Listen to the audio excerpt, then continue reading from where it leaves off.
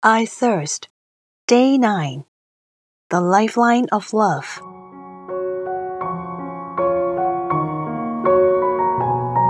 On this Friday, let us commemorate and meditate again on the Passion of Jesus through praying, fasting, and the way of the cross. We also invite everyone to encounter our Lord Jesus through Eucharistic adoration and observing the Holy Hour. As we reach the 9th day of our retreat, you might wonder why the retreat content from the 8 previous days doesn't seem to be closely related to the theme of the retreat. Instead, it seems to focus on promoting the acts of love. In fact, that is an intentional arrangement. On one hand, we hope to achieve a more balanced growth in our acts of faith through praying, fasting and self-denial, and charitable work during this Lenten season. On the other hand, while most Catholics place a stronger emphasis on their personal spiritual development, yet acts of love are essential expressions of Christian faith and a crucial element of our journey towards holiness. We need to practice continually and carry them out in order to develop the right attitude for personal sanctification and evangelization as a community. Therefore, we hope to root ourselves in charity from the beginning of this retreat and have more time to perform our acts of love so that they can bear more fruits. If you have accepted our invitation from the beginning and made different attempts in performing acts of love, you should have seen some fruits by now. For example, witnessing the works of God in yourself and others, as well as breakthroughs in personal and relational aspects. We invite everyone to continue trying and challenging yourselves, and not to give up easily in the face of any difficulties. After these 40+ days, you will find that not only will you have formed new habits, but also, with the right mentality and with greater confidence, that you will be better equipped to carry out acts of love which require more thoughts and effort.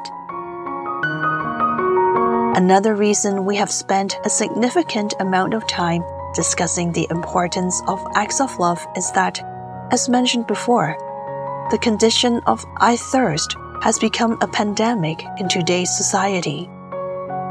In the extraordinary state of the world we live in, we cannot use traditional methods, but need to use unconventional methods to confront and combat the dire situation.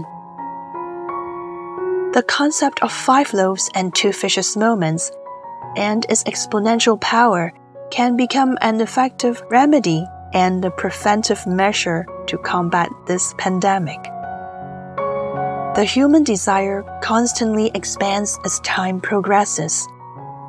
Endless desires constantly erode the mental and spiritual development of us humans. Our lives are filled with things of lesser importance, taking away our focus on the most important things in life. Just as thirst is a signal from the body reminding us to take in water, I thirst was originally God's reminder for us to pay attention to the dryness of our mental and spiritual state. Unfortunately, our sensitivity to this thirst has continuously been weakened by our insatiable worldly desires.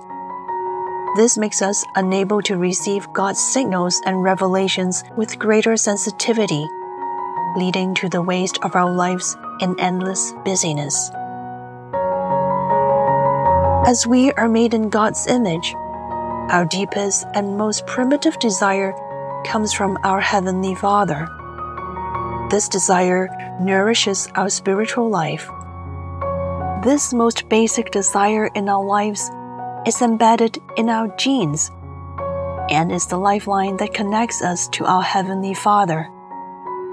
Our enemy will try to cut this lifeline, making our lives no longer human, but rather like animals in a mode of instinctual reaction, and thus depriving us of our identity as children of God. As precious children of God, we must not only avoid falling into the enemy's trap, but also stay alert and do our best to remind our brothers and sisters around us not to fall into this trap. Sadly, humans are living in a so-called boiling frog state. As Christians, we need to take up the role of a prophet, shoulder our responsibility in this critical period, and not let Jesus down in the mission entrusted to us. To become a faithful prophet in this chaotic age, we must not sever our lifeline with our Heavenly Father. Without a solid prayer life and time spent in deep connection with God, we will gradually lose our sensitivity and ability to listen to Him. On the other hand, if we actively set aside time each day to encounter the Lord in His Word and strive to meet Him in the Eucharist, we will gradually become more receptive to His messages.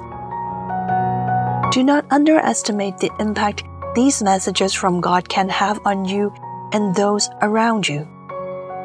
The words of the Father can change the trajectory of your life and the lives of others, giving you more confidence and boldness to proclaim the good news of the gospel and bringing endless joy and peace to your heart.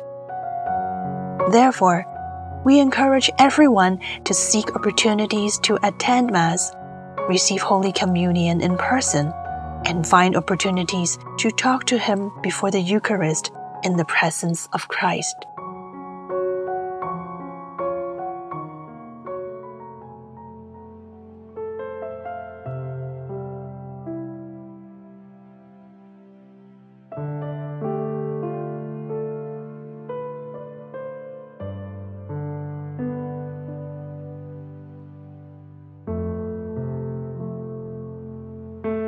Please examine your own desire of life in silence.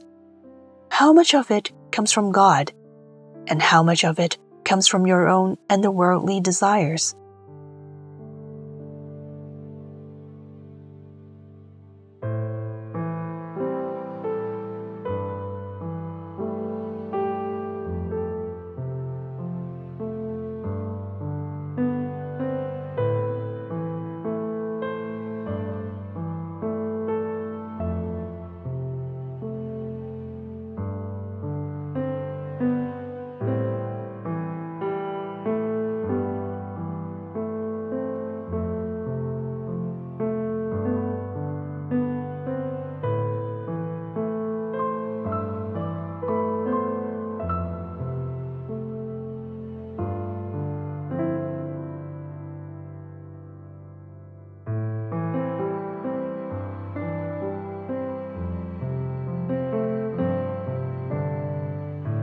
Please also examine the lifeline which connects you and your Heavenly Father. Has your prayer life been weakened by the worldly desires, or even broken by them?